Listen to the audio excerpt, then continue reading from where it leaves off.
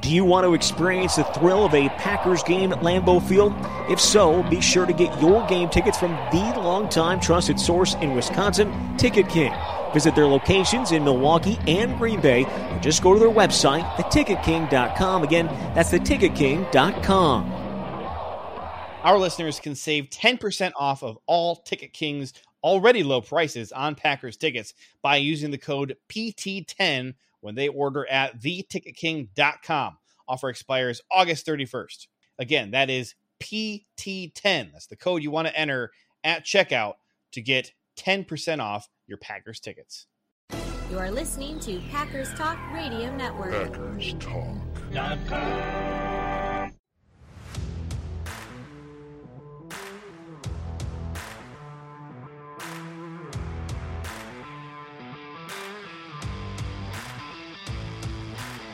You're listening to No Huddle Radio on the Packers Talk Radio Network, your home for in-depth and thoughtful Packers analysis.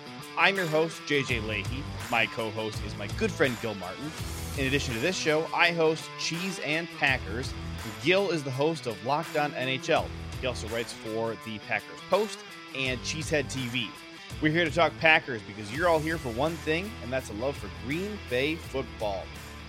Gil, we're going to be talking about special teams today. Obviously, it's a topic that we have discussed on off and on throughout this offseason, and obviously we spent a lot of time on it over the last few years, but we want to kind of do a deep dive off of what exactly have the Packers changed this offseason. And you and I were kicking around podcast ideas for what we felt was the most important thing to cover this week, and you suggested special teams, and that dovetailed really nicely with a question that came in from a good friend of mine, Justin, who is admittedly, he does not identify as a Packer fan, but he is a fan of our podcasting endeavors, and he watches the Packers. He's actually, I think Justin would describe himself as a free agent. He doesn't have a team right now. Grew up as a Lions fan, and for obvious reasons is very much done with the Lions. Can't blame one bit for that. But as an outside observer, he feels some frustration that he feels like special teams don't seem like a priority to him, to the Packers organization. So I want to back up a little bit and talk about exactly what the Packers have done up to this point in terms of overhauling their disastrous special teams unit. So there's coaching changes, there's player changes, and most importantly, we think a new culture on special teams. So let's talk a little bit about Rich Bisaccia. He's the new special teams coordinator that the Packers hired.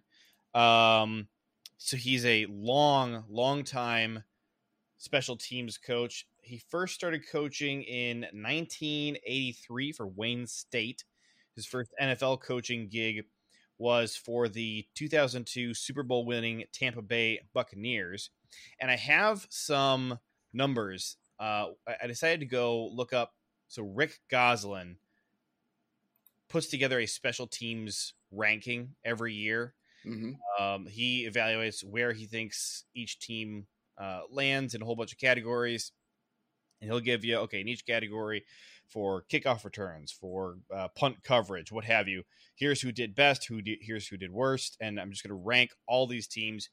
So I thought it was interesting to look at the 2001 special teams rankings and see where the Buccaneers were the year before Bisaccia got there. So they ranked number 8 in 2001 before Bisaccia got there. They scored 284 points on Bisaccia's scale. So for reference, the best team, looks like the lower the number, the better, because the best team was Philadelphia with 194. The worst team was Buffalo at 451. So when you get that context, 284 for Tampa sounds pretty good. So how much more are you expecting them to get better from 8th best in the league by bringing in a new special teams coordinator? honestly, I don't think it's realistic to say, oh, they have to get better than 8, which is good because they only got one spot better bringing in Bisaccia. They came in at 7. I think improvement from 8 to 7 seems fine on paper. Their score got 4 points worse, but a bunch of other teams in the league also got worse that year. So their ranking overall in this list improved. Yeah, and I think, when you're in the top 10, more than anything, you want to at least stay where you are. I mean, For sure. It's better to go, I guess, from 8 to 4 or 3. But realistically, if you're near the top of the league, you want to stay there. And apparently they succeeded in doing that. So, mission accomplished in that regard.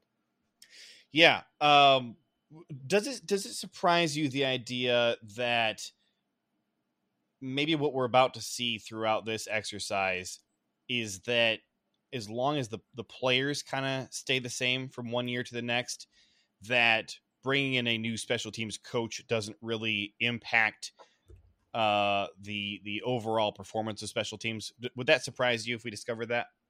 It would, you know what? It would surprise me a little bit. I think when you're talking about bringing in a new coach who is going to change the system a little bit, who's going to conduct drills differently, who's going to hold the players accountable in a different way, I would think that, it's coaching plus talent equals your outcome. Yeah. And you're changing one of the two ingredients. Obviously, if your team is ranked near the bottom of the rankings, you want to change both. But if you're ranked near the top, you don't need to change the players all that much. You're just changing the coach. Yeah. So Bisaccia, his next NFL stop was in 2011. He was hired by the San Diego Chargers. Mm-hmm. That should stick out to you a little bit because the 2010 Chargers were just horrific on special teams. If you Googled 2010 Chargers special teams, you'll find articles talking about this is one of the greatest all-time NFL teams that missed the playoffs. They had, I think, the number 1 offense, number 2 defense, number 32 special teams, and they went 9-7 and missed the playoffs. Yeah, that's almost mathematically impossible. It's totally incredible. So that was the year before Bisaccia got there. So no surprise, they came in dead last in 2010. They had 480.5 points that year. They were 30 points worse than the second worst team in 2010. So the following year when they bring in Bisaccia, you're thinking, I mean, gosh, even 31 would be a huge improvement given that there was a 30-point difference. Usually between any of these two spots, you're looking at 4 or 5 points difference. If you're looking at a 30-point difference between number 31 and number 32, I think that in 2011, anything higher than 32 has to be considered a success, wouldn't you say? Yeah, I would think.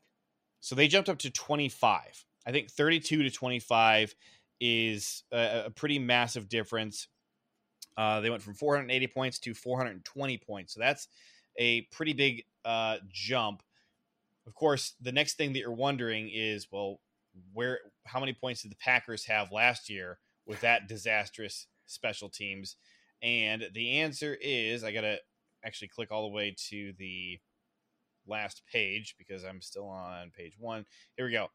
Packers in 32, they had 482 points. So that actually is more points on Rick Gosselin's scale than the 2010 Chargers special teams.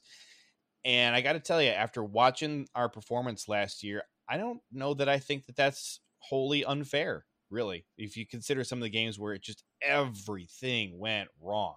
Interestingly, by the way, last year, you know who was in 31? Who? Chargers. Yeah. Deja vu all over again, right? So after that, Bisaccia's next stop in the NFL, he coaches for a ton of college teams in between all these stops, but his next stop in the NFL was the Dallas Cowboys in 2013. So where's my 2012 tab? Here we go. 2012, Cowboys are at 17. They had 360 points. Bisaccia's first year there, 2013, Dallas moves to... The heck is Dallas? Thought I saw him. Dallas. 4. Okay, so they jumped from 17 to 4 overall. They had 294 points. So this is the first time that Bisaccia has had a sub 300. And they were about 70 points worse than the number 1 New England Patriots. So the top 4 were New England, San Francisco, Kansas City, and Dallas. Pretty good leap, I would say, in 1 year. I think going from 17 to 4 really almost feels unrealistic. They must have had to have really overhauled that special teams roster. Had to make some changes, no question about that. Final stop before he gets to the Packers was the 2018 Raiders. So in 2017, Oakland came in they were tied for 7th with the Buffalo Bills, which is kind of incredible that you can have a tie here since he uses like half points even. They came in at 309.5 points. So this is just outside of the 294 that we saw when he was number 4 with, who did I say, the Cowboys. So the year before he got there, they were 7th overall. And Bisaccia's first year in Oakland, they regressed all the way back to 19th, 375 points. So this is the first time where he came in and they actually got worse his first year there. Not the most encouraging thing. So I want to look at what they did for the remainder of his time in Oakland. So in 2019, I really thought I had 2019 pulled up, but here's 2019. 2019, Oakland went from 19th overall to 25th. They got worse. Not encouraging to see. No, not 403 points. They've now lost a total of 100 points in 2 years. And then 2020, let's see. Were they still Oakland in 2020 or they were Las Vegas already? Yeah, they were Las Vegas already. They were, yeah. So here we have our first improvement with Bisaccia there. They jumped from, what did I say, 25th? They jumped up to 15th, 346 That's a big jump. Points.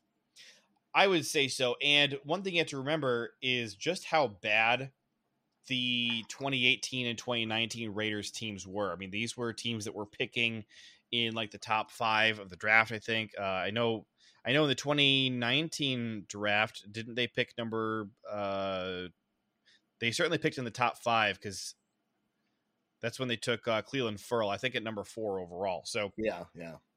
When the top end of your talent is bad, a lot of the times the bottom end of your talent is even worse. And those are the guys who are playing on special teams.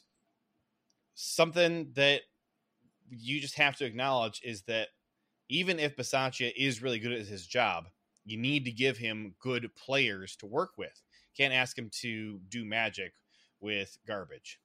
Can't make chicken salad out of you know what. So yeah, exactly. No, where's my bleep button? Yeah, where's the bleep button? All right, but look, I think one of the things that the Packers are doing to try to address that is, and we've seen this at the draft, we've seen this in free agency, they are giving Bisaccia a certain amount of say in huge say as to who some of these players they're bringing in, whether it was Tariq Carpenter. Well, we're going to talk about all the guys that Bisaccia has influenced bringing in because we have kind of a list of guys at this point. Yeah, absolutely. But and even with some of the free agents they've brought in, I think by allowing him to buy the ingredients in addition to cooking the dish, they're trying to avoid the exact scenario that you've been talking about. Yes.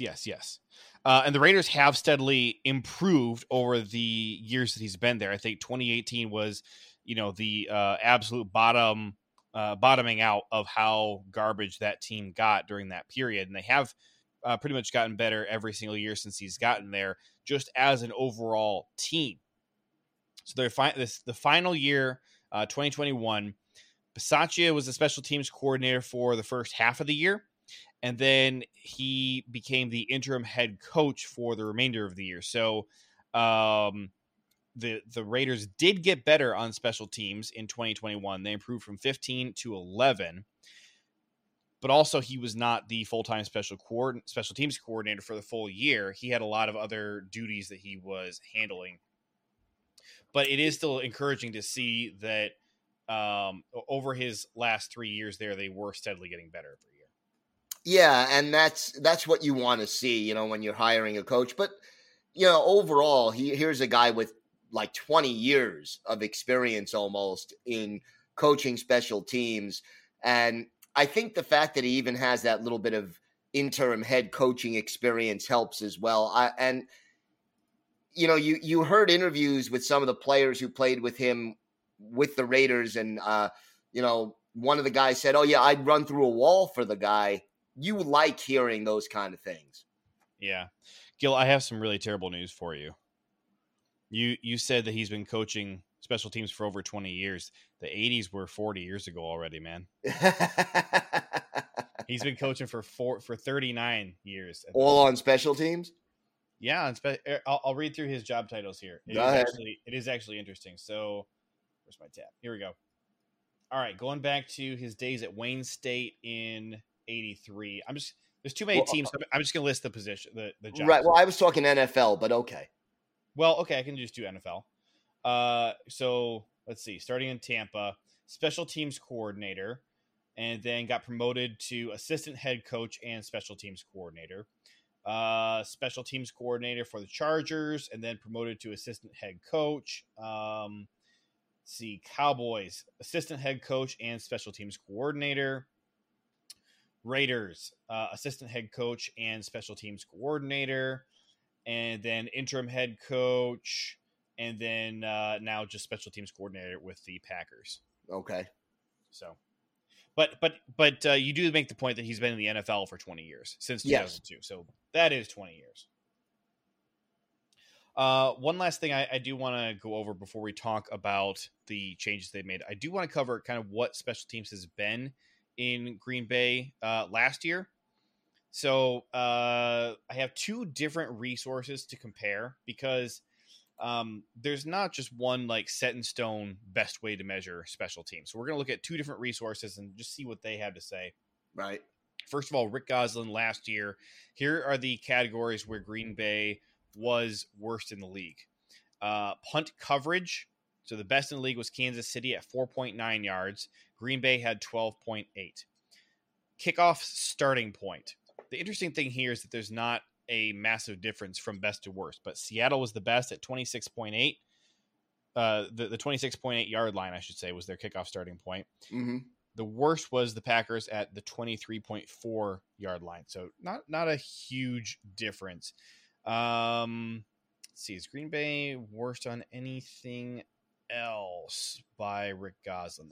Nothing there, but here over on lineups.com, these are their special teams rankings, and they give you some stats on a lot of different or some numbers on a bunch of different stats for every team in the league, which is nice. So they actually average the Packers out over every category. They weight them out as the average them out as the 22nd best special teams unit last year.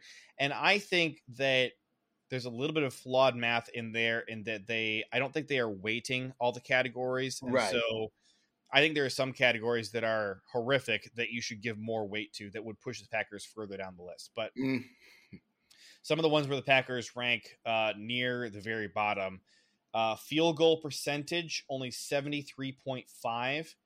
I only see one team who was worse, and that was the Browns. Wow. Let's see.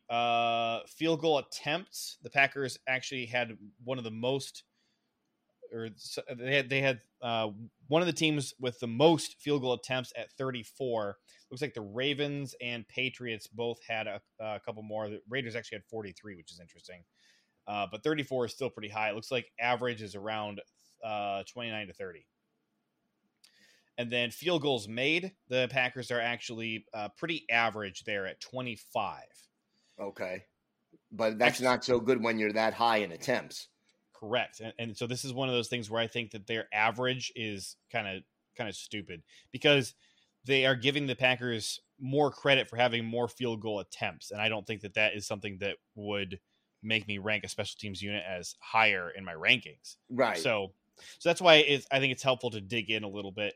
They have a bunch of stats, so I'm only going to hit on the ones where the Packers are either really good or really bad. Because they have one here that's like opponent punts.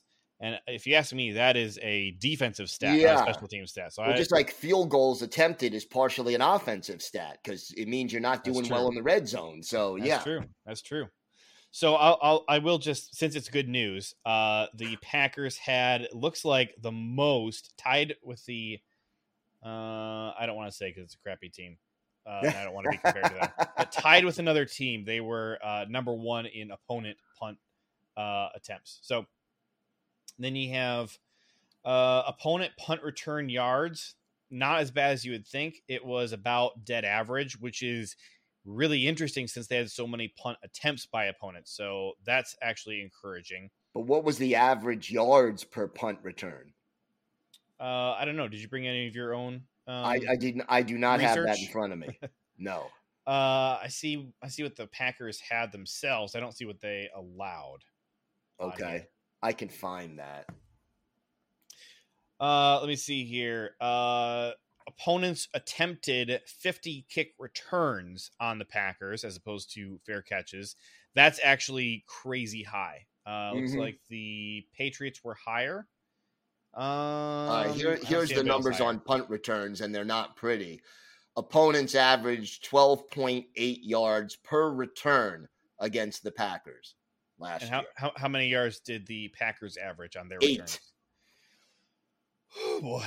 Okay. Yeah, that's almost 5 yards per return differential between what we were doing and what we were allowing. Get this. The Packers opponents attempted to return 50 kicks. The Packers only attempted to return 30 kicks. A lot of fair catches. Yeah. On average, we got 46.5 yards per punt. That is below average. Looks like bottom of the barrel is 42, so we were at 46. And then the best in the league was over 50, so slightly below average. And but in punt net average, it was actually not too bad, 39.5. So that is a whole special teams stat. Yep. Whereas the 46.5, that is a punter stat, and then the 39.5 is a special teams unit stat. So those are the stats out of all of them that I think are particularly good or bad. Mm-hmm. So we can talk about some personnel stuff. First of all, let me see here. Got my note here. So we are looking at an issue with kicker Mason Crosby, and I want to talk about that. Yeah. Mason Crosby, first of all, had a really bad year last year. And I mean, you saw the number of missed field goal attempts last year, but he's also dealing with an injury. He had his right knee scoped about 3 weeks ago. Mm-hmm. So far, he's been able to attempt 0 kicks in training camp. They're all getting handled by Gabe Burkich, rookie from Oklahoma. He was one of the 3 finalists for the Lou Groza Award, which is given to the best college kicker. Mm-hmm. The Vikings picked him up as a 2022 undrafted free agent. Was it 2022 or 2021? 2022, I believe. And then they waived him. The Packers picked him up. What's been your impression of how he's been performing so far? Because we are looking at a scenario where maybe he's our starting kicker for at least a few weeks. Yeah, that is always a possibility. And I mean, he's got a strong leg. There's no question about that. And, you know, I guess his performance thus far has been acceptable. I'm not going to say he's been outstanding, but he's been good. That's how I would assess it. How about you? It seems like he's had a couple of bad days, right? And then the rest of the time he's pretty good. But he's had multiple days where he's missed more than multiple one kicks. Yeah. Looks like, or at least multiple days where he's missed one kick. I know there was one day when he missed 2 kicks, but I think I forgot to grab that note. We do have August 1st. He missed 1 kick wide left from 46, and then he hit from 50 and 52. Later that day, he went 3 for 3 on 45, 47, and 49. Then we have, let's see. Looks like that's about the most interesting things there about Brkic. The interesting thing that I am a little bit puzzled by is that a lot of the reporters who are there are not talking a lot about Gabe Brkic, as though they just assume that he's just a camp leg and that Mason Crosby will be back. And I don't know that I share that same confidence, but obviously, you know, they are privy to a little bit more information than I am. Yeah, I mean, it seems to me that the coaching staff isn't that worried about whether or not Mason Crosby will be ready for week 1. Mm-hmm. And that's why they chose to do the procedure when they did. But at the same time, you know, he's not exactly 21 years old anymore. And, you know, you're talking about a kicker's knee. So I would be a little bit concerned about that. And to me, for Brkic, if you assume that Mason Crosby is the kicker this year and he comes back healthy enough to kick and kicks well, you know, for Brkic, you're either auditioning for another team, or if he does well, I would not at all be surprised to see him on the practice squad. And then next year, if Mason Crosby hangs it up, or just to have him compete again with Mason Crosby next year if Crosby decides to come back. Yeah, J.J. Molson ended up spending the entire season last year on the Packers practice squad. I was a little bit surprised, honestly, that he's not still with the team. He got released a few weeks ago. And I'm also really surprised that we don't have another kicker signed already to come in and be competing with Brkic. Like, if Mason can't be doing any kicks right now at all, don't we want to have 2 guys competing with each other who are healthy? Well, again, to me, reading the tea leaves, that means that they're not that concerned at this point that Crosby is going to not be ready to start the season. Yeah, I would think you don't want to have Brkic, you know, overusing his leg to the point where he injures himself as a result of all the work he's getting in training camp. And, you know, one thing that has come out of camp that Rich Bisaccia does differently than some of his predecessors, he's not afraid to kick 5, 6, 7 field goals in a row, whereas in the past it would be like 2 maybe in practice. So, you know, having only one guy doing all that kicking, I would think you would want another guy coming in to break it up a little bit, but I'm not the special teams coordinator. One thing, so we had Chris Jackie on our podcast a couple months ago, had a delightful talk with him. Yep. Justin, if you're listening, since you're not a Packer fan, Chris Jackie was the our kicker from the 90s who helped us win a Super Bowl. Stellar guy, stellar kicker. I think one of the things that he had floated was maybe you keep a young leg on the roster to handle kickoffs. And you want to keep Mason for his extreme accuracy, keep him around for extra points and for field goals.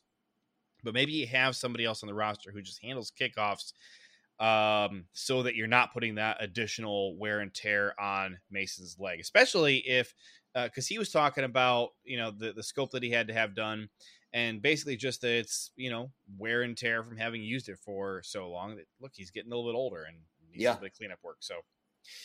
On kicker, I think that, so we both agree we would like to have another camp body in there. Of course, the downside is that means that you'd have to cut somebody else at a different position, but I think it's worth it. I think I'd like to have 2 kickers working right now, especially since there's kind of not really any target return date in sight for Mason. And as we kind of alluded to, the accuracy last year for Mason was an issue. But we spent a lot of time talking about what did we think was causing the accuracy issues. And it seemed like there was just a complete lack of trust from Mason in his snapper and holder, that there was just zero consistency. So he's hesitating a lot of like, oh gosh, are the laces turned out the right way? You know, he's like overthinking everything, and then nobody's blocking for him. And so he feels like he's got to get it off extra quick because guys are coming right for him. And that was Chris Jackie's assertion as well, which, you know, Chris Jackie's opinion carries a heck of a lot more weight than yours or mine does. But he knows a thing or two about kicking. Yeah. Yeah. So Packers seem to still trust Mason Crosby's physical and mental ability and just believe that they need to have better guys around him. And I think that was our conclusion last year as well, but that we kind of put a pin in it and said this is something to monitor. And unfortunately, with him being injured, there's no way for us to monitor that right now in camp. No way to monitor it other than knowing that the fact that they're not bringing someone else in shows a certain vote of confidence in Mason Crosby. So probably a good time to talk about the other personnel they have added at this point, because kind of everything was a disaster last year. And Mo Drayton and his goofy special teams style would get up there every week and be like, oh yeah, no, don't worry. The thing that happened this week, we're going to clean that up. And you just knew, okay, fine, maybe you will, but 6 other things are going to go wrong next week. And they always did. So stuff that we felt was not good enough over the course of the season, or I should say by the end of the season. I will just say the punt returns, which were kind of disastrous for most of the year, seemed to finally really be getting going at the end of the year. Amari Rodgers was doing a much better job handling the punt returns. There was the 1 week against the Vikings where, oh gosh, what was the guy's name? David Moore, that wide receiver. He picked up a wide receiver for like 1 week, and he had one return of like 12 yards or something, and everybody was cheering. And then they cut him like the following week, and Amari was back out there. But Amari was looking fine. I think his last 3 games, he looked fine on returns. But it was just baked in for everybody so much, for fans, of like, oh, Amari stinks on returns. Like this is a disaster, because it had been for so much of the year, right? That I don't think anybody noticed how well those last 3 weeks went. Yeah, I mean, it did get to the point that you would sort of, as a fan, hold your breath a little bit every time he went back to field a punt. And then it gets to the point where that almost becomes a reflex, whether it's actually deserved or not. He certainly closed the season a lot better than he opened it. Yes. But I want to see him do it for obviously more than 3 games. And, you know, you need that consistency. That's one thing that was lacking. And I would like to see it. I think Amari Rodgers will be in the mix to be the punt returner again this year, but he's got to earn that position, and he's got a lot of competition in training camp. That's for sure. Well, let's talk about the competition, because we got a bunch of new bodies here who were not factors last year. First of all, Amari Rodgers is still getting a lot of punt return opportunities. He's been getting some kick return opportunities as well, but more. I see more reports about him working at punt returner. Right. Back during OTAs, Romeo Doubs and Randall Cobb were also getting work at punt returner. Cobb is no longer doing that, but Romeo Doubs seems like one of the leading contenders to win the punt returner job. Of course, you have the question of what happens if he becomes a focal point of the offense. Can you spare him on special teams? I don't know about that, especially just this past week, the way that Doubs has just exploded onto scene in Christian Watson's absence. It does really make you wonder. Yeah, I mean, look, it's interesting because I'm very encouraged by what I'm seeing from Romeo Doubs, but I don't want to sit here and anoint him Rookie of the Year just yet. No. And so, you know, how many guys have we seen over the course of the last few years even who, I mean, based on playing well the first week or 2 of training camp, Malik Taylor and Juwan Winfrey should have been all pros. They didn't make much of an impact once the regular season started. So, for sure, you know, I take it with a grain of salt. I'm encouraged by it, but I'm not penciling him in as a starter just yet. That being said, if he is the starter, maybe he shouldn't be the starting punt returner. Yeah, but it seems like Amari Rogers and Romeo Doubs are the top two contenders for punt returner. New addition, Ishmael Hyman. Did we talk about Ishmael Hyman already? We did a Last little week? bit last week. Yeah. It's a terrible name, but Yes, you said that on Twitter, I believe. Yeah. I did, yeah. Just a really unfortunate name. But he's a new wide receiver addition. He's been getting looks at punt returner and kick returner. They've been working him in on the offense as well. But another guy who I think is really intriguing is Rico Gafford. So he's been with the team for at least a full year. Yep. And he is a former Raider.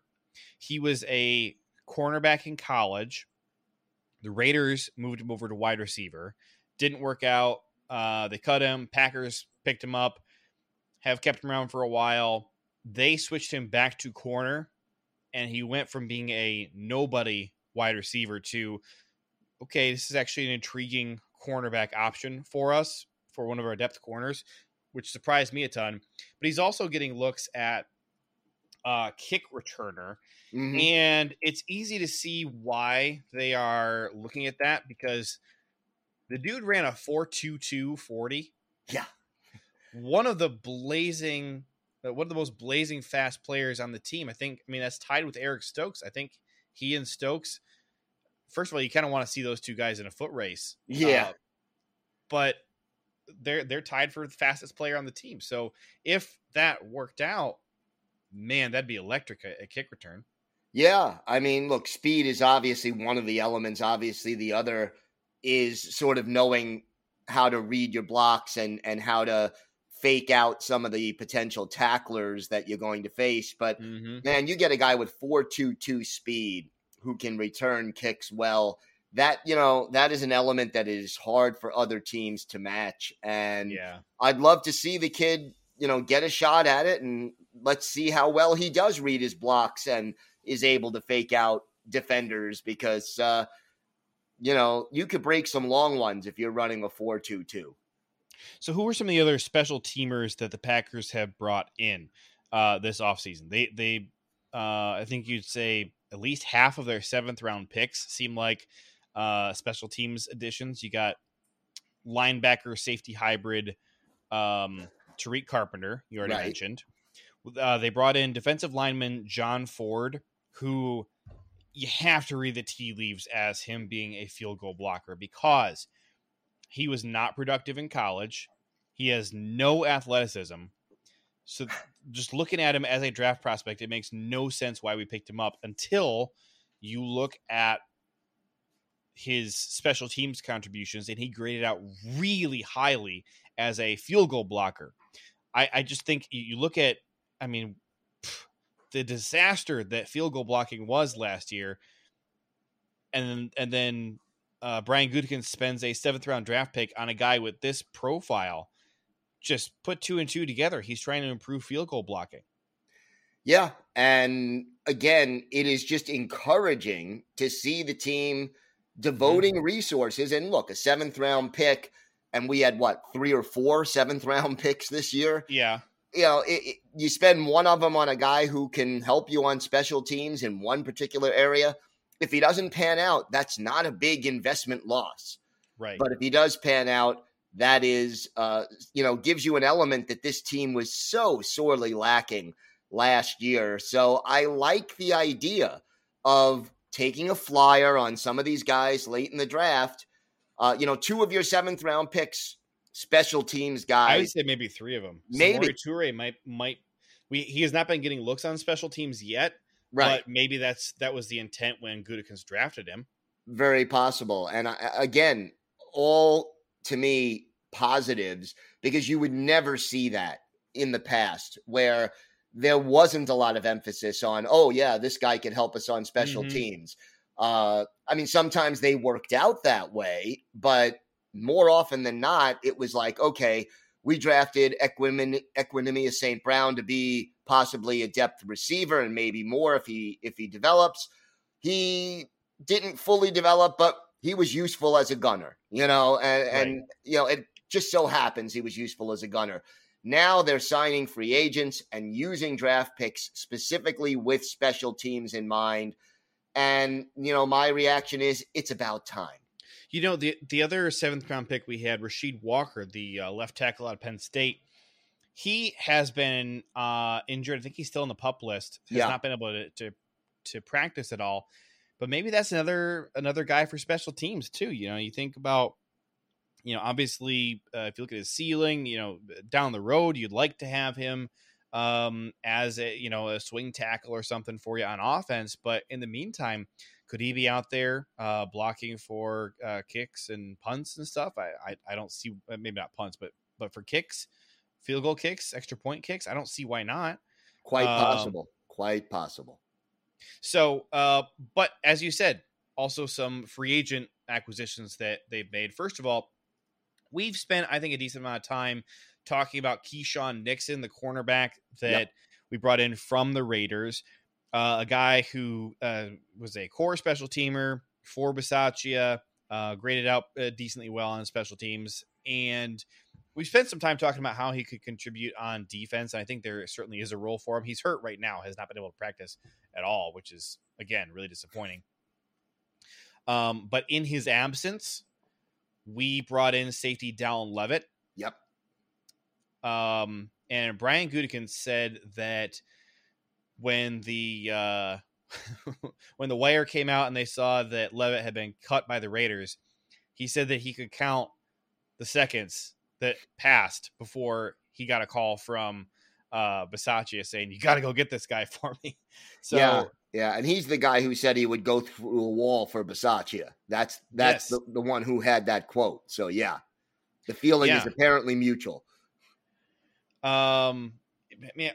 Bisaccia certainly seems to have won over the locker room and the coaching staff. LaFleur had a nice quote about Bisaccia as well. He said, "I've learned more about special teams than I ever have in my life sitting in his meetings," which is nice because whether Bisaccia works out here or not, you still have to imagine, let me rephrase that. If things go according to plan and the Packers special teams does improve, I can't see Bisaccia sticking around here for very long because he's going to be getting offers for head coaching, especially after the fantastic job he did as the assistant head coach for Vegas last year. Right. If he's able to turn, because all eyes are going to be on Bisaccia here. The whole league knows how bad our special teams was last year. And if he can turn them around and turn them into a good unit, he's going to be getting looks in the next 1 to 2 years for a head coaching gig. So the more he can teach our existing coaches about special teams and increase and improve the knowledge in that room, that coaching staff, while he's here, that can only help us going down the road. Yeah, the only concern I had is, when Matt LaFleur said, "Oh yeah, I've learned more about special teams from Bisaccia than I ever had before." I just wonder how high is that bar? I mean, that's we already knew that he didn't know much about special exactly. Teams. So if he had a nickel and Bisaccia taught him a dime's worth of special teams, that's not a lot, but it's a lot more than what he knew. So Dallin Levitt, the new addition, last year led the Raiders on special teams with 12 tackles. 12 doesn't sound to me like a ton, but it was the most of anybody else on that unit. Certainly no surprise why Bisaccia would want a guy who was that productive for him last year. Who else? Didn't they bring in one more Bisaccia guy in free agency, or is it just the draft picks that we wanted to talk about? Yes, they did. Punter, Pat O'Donnell. Pat O'Donnell, that's right. And he has no competition right now either. Right. Yeah, and he just is the punter, and they paid him handsomely. And the important thing, to connect it back to where we started, he's also the holder, and he's a much more consistent punter and a much more reliable holder than Corey Bojorquez was. Yeah. Here's the Bisaccia connection. So Pat O'Donnell, longtime Bears punter. You think about Soldier Field, they are not a dome. Chicago has every bit as crappy of weather as Green Bay does in December and January. Not that the Bears ever play in January, but a couple times in his career, Pat O'Donnell has played in January in Soldier Field. I think maybe only once. Has he have the Bears hosted? Yeah, Well, they hosted. They hosted the Eagles in 2018. Yeah, and you also have to remember now with the 18-week season, the regular season is ending the first week in January also. Yeah, so maybe he had one last year in January. But so he has plenty of experience punting in the nasty weather that you have up north here late in the season. And Bisaccia, when he was in Vegas, he was pushing hard for Vegas to sign Pat O'Donnell for him, and they wouldn't do it. So he came to Green Bay, and apparently one of the first things he told LaFleur and Gutekunst is, I want you to go get me Pat O'Donnell because I want him to punt for me. Since he's been here, seems like it's going pretty well.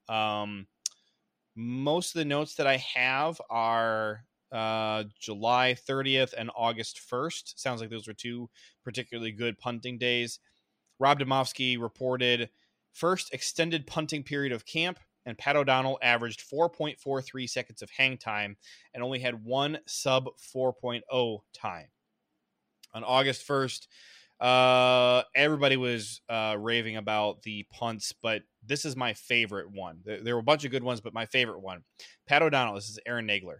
Pat O'Donnell just hit a punt that looked like it shot out of the original Superman, where young Clark Kent is frustrated that he has to keep his powers hidden. That's such an iconic scene as well. I got to go back and rewatch that movie. It's probably been a good 10 years. There you go.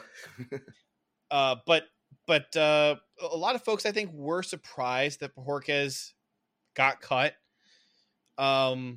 I even, although I wasn't surprised that they moved on from J.K. Scott, I thought that J.K. Scott was not as horrific as everybody said he was. And then Corey Bojorquez really had basically the same numbers and grades and problems in his game, ultimately, that J.K. Scott had.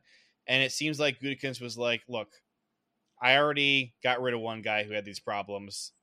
Watch me do it again. Because, you think about how that 49ers game ended. It was a blocked punt, and basically everybody who was involved in that play is gone. Tyler Lancaster is gone.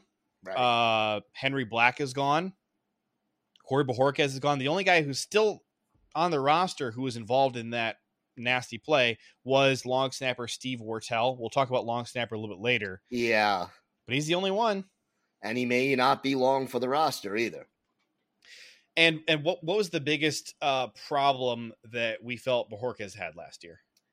Well, besides holding for field goals and extra points. Oh, good point. Yeah. I think that was a big problem. But then it was consistency. And, he got off to such a great start. And when the weather got cold in November, just like J.K. Scott did, he sort of had a little bit of a slump in November and December. And, that was surprising because he was effective in Buffalo. And, if you would think, Buffalo and Green Bay would have similar late season weather, but he really kind of slumped at that point. Yeah, I actually did not keep the notes that I wanted to on long snapper. I got notes about gunners and blockers and stuff, but basically here's the only thing with long snappers. So you got two long snappers in camp. Steve Wortel, who was there last year, who we didn't think did a very good job. And then new addition, 2022 undrafted free agent Jack Coco out of, what school is it? Was it Notre Dame? I believe so, yeah. So he was a tight end and a long snapper, which I recently learned that a long snapper is supposed to be more of a tight end build as opposed to a center, which was Coco is out of Georgia Tech, by the way. Georgia Tech, that's right. Yeah, that's right. We worked out a Notre Dame guy the same day we worked out Coco. That's what it was. So the only note there is Coco has been getting basically all of the first team, as much as you could say first team and second team on special teams, but he is the first guy out there on snapping plays. So not a lot of notes on Coco or Wortel. but any notes that I have seen is that Coco gets the first crack at it every day. Yeah, he's been a little more consistent in practice so far than Wurtel. And I think the other factor that I found interesting was that Coco had not snapped for punts since high school. He had snapped for kicks in college, for field goals and extra points, but not for punts. So this is, sort of not a new thing for him, but it's been a while. And you got to hope it's more like riding a bike, that it just comes back to him with the repetition. But so far, he looks better than Wurtel in the first week of training camp, at least. Big thank you to Paul Brettel, friend of the show, who wrote an article over at dairylandexpress.com. Give it a shot. He just kind of compiled some of the notes about the long snapper battle. He said, as Bill Huber of Sports Illustrated notes, in 6 of the Packers' first 7 training camp practices, it has been Coco taking the first team special team reps on the field goal unit. I still think it's funny that, the idea is first team or second team on special teams. It's still funny to me. Let's see. It's not always easy to know exactly. Oh, no, that's not what I was looking for. Let's see. Note from Brian Gutekunst. Matt LaFleur, both these guys were not specifically talking about long snapper, but they were talking about special teams and roster battles. They mentioned that the camp competitions often kind of work themselves out before the preseason games even begin. So I think that's interesting. And then you have Gutekunst elaborate a little bit more, and he said with Mason Crosby and Pat O'Donnell, our kicker and punter, you've got 2 guys who have done it a long time in this kind of weather. So really the snappers are the 2 guys we've got to make sure we've got to make sure they can handle that as well. So that's interesting. We already saw what Steve Wurtel does in this kind of weather, late season weather, and Georgia Tech is not exactly cold weather environment for Jack Coco, but I don't know. We'll have to see. Here's my desire. I just want one of these 2 guys to win it. I don't want to have just a long snapper by default, the way we did last year with Hunter Bradley, and then ultimately with Steve Wurtel after they cut Hunter Bradley. I want one guy to actually win it. Yeah, you want one guy to claim the job and say, I'm doing it well, it's mine, rather than, well, he's the best option we have available. So hopefully we get that this year. And I get the feeling if neither one of these guys is good enough, they'll bring in somebody else if they have to. Yeah. So the last aspect, I guess, of special teams is gunners.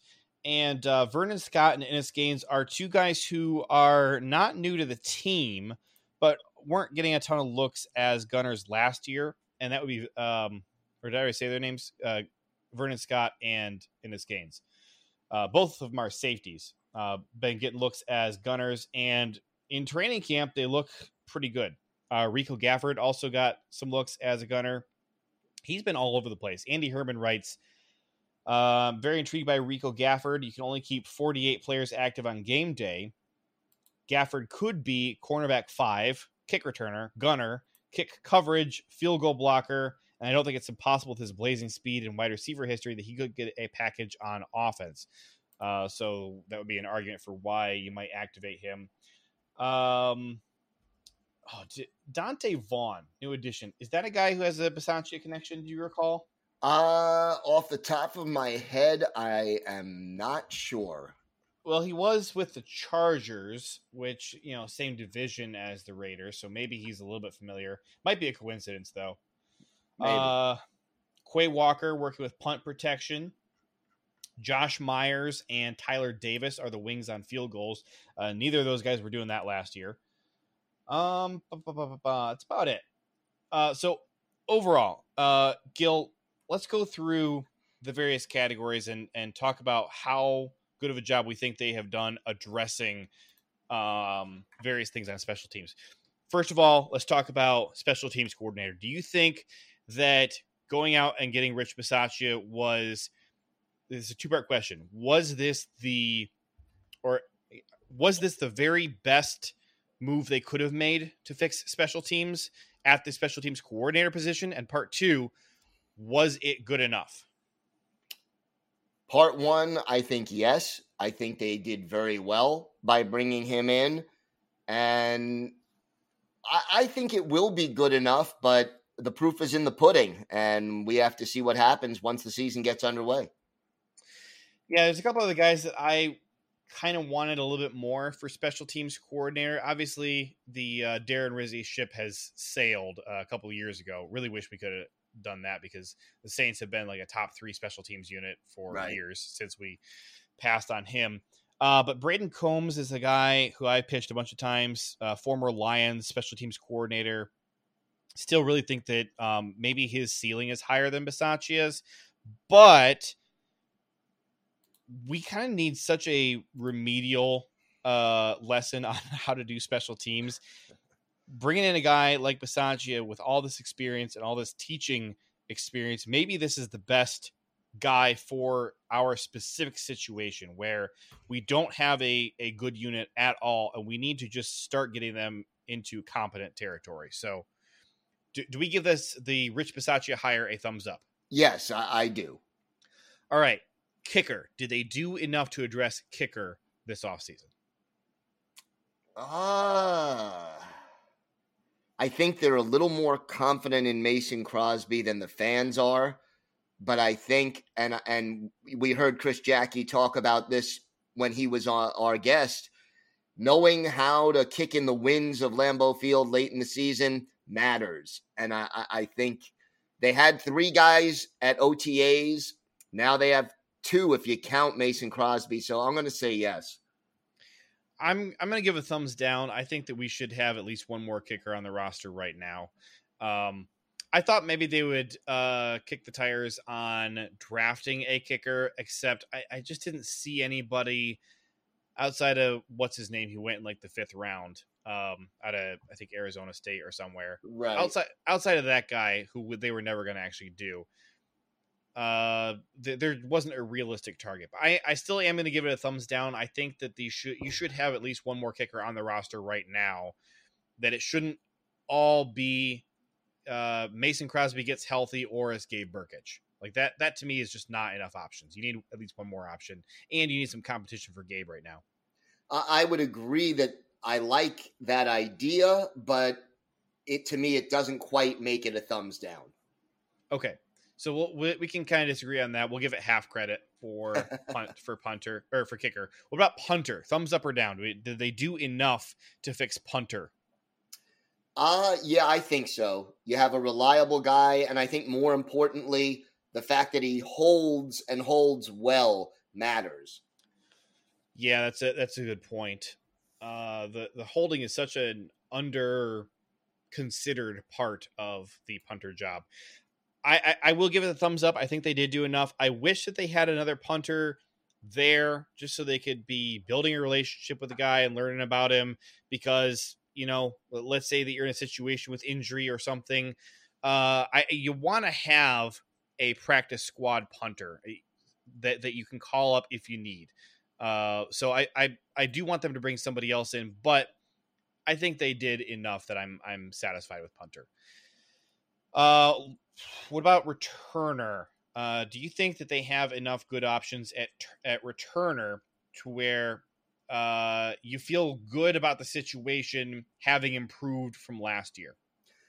I think they have a lot of options. I just don't know if any of them are going to work out necessarily. And, you know, to me, how is the blocking going to be? How is the return coverage teams going to go? All of those are factors as well. So you have to sort of wait and see. I think they have a lot of options at kick and punt returner, but again, I need to see one of them stand out and work out in order to feel comfortable about it. Yeah, I think this is a little bit TBD, but in terms of the number of guys they brought in, I think they have enough new faces in here competing for the job where last year it was kind of just Kylan Hill, Malik Taylor, and Amari Rogers. And for all 3 jobs. And now you're looking at it and you're saying, I don't know, we got 7 or 8 guys who are competing for those 2 jobs. I think that they brought in enough guys, but it's going to be TBD on if anybody really pans out. Exactly. I would echo that. We glossed over some of the notes of Bisaccia screaming and swearing at players who were not doing the right thing. One thing that he got exceptionally upset over was Amari Rogers signaling for a fair catch when Bisaccia did not want him to signal for a fair catch. He got really upset and was screaming at Amari. And then there was a day, I didn't read the notes from it because it would have just sounded depressing, where everybody who was out doing punt return attempts was dropping the ball. All the guys, every single one of them. And the reason I didn't read it is because Matt LaFleur came to the podium later that day, heated. He was so upset. Where's my note on it? Move my tab. Where is it? Come on, I want to read his actual quote on it because it's entertaining. Shoot. Is it under punting? No. Returns? It's got to be under returns. Come on. I could just tell you, but I want to read it because the actual... Yeah, the quote was good. Maybe I can just Google it. LaFleur, because the issue was the jugs machine. So LaFleur, jugs machine. All right, Packers Wire has an article. Do they have the direct quote? They don't. All right. Well, LaFleur said that he was willing to foot the bill himself to buy a new jugs machine. He was just right.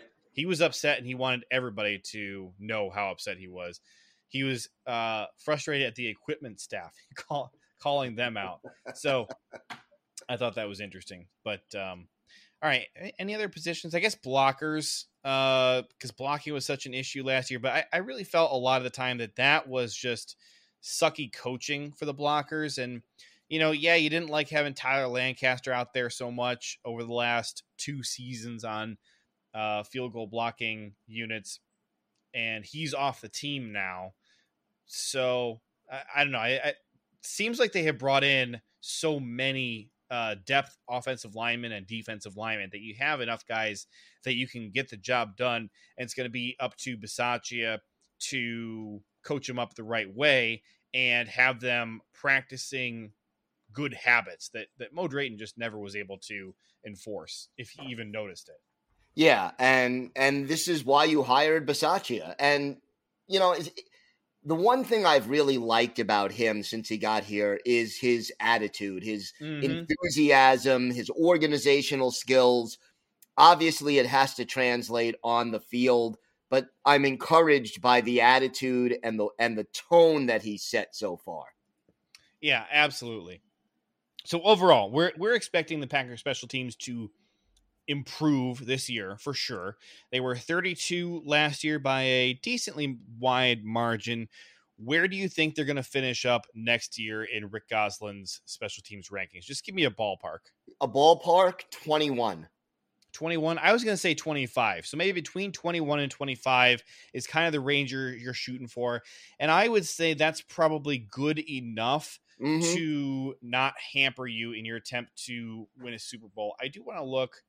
I am curious because we had at least one game in 2020 that I blamed on the special teams that lost, and that was against Indianapolis, who, by the way, that year finished 4th overall. They had a very good special teams unit, and they absolutely took advantage of us. So 2020, we finished up 29th, and then 32nd in 2021. So 29 is not good enough. 32 is certainly not good enough. Is 25 good enough? Probably not, but 21 I think would be. So if you can get to around 21, I think you're in good enough territory to where a competent offense and defense should get the job done. And hopefully, hopefully we at least are respectable. First do no harm. And we're so used to all this harm being done all the time on special teams the last few years.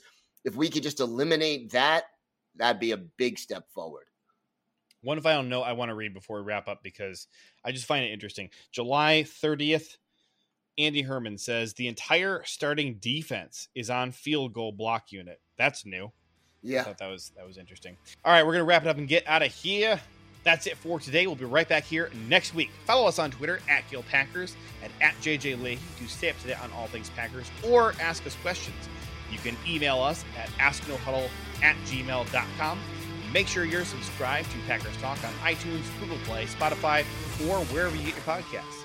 Big thanks to PackersTalk.com for powering our show, and thank you for listening. Until next time, go Pack Go. Go Pack Go. You are listening to Packers Talk Radio Network. PackersTalk.com.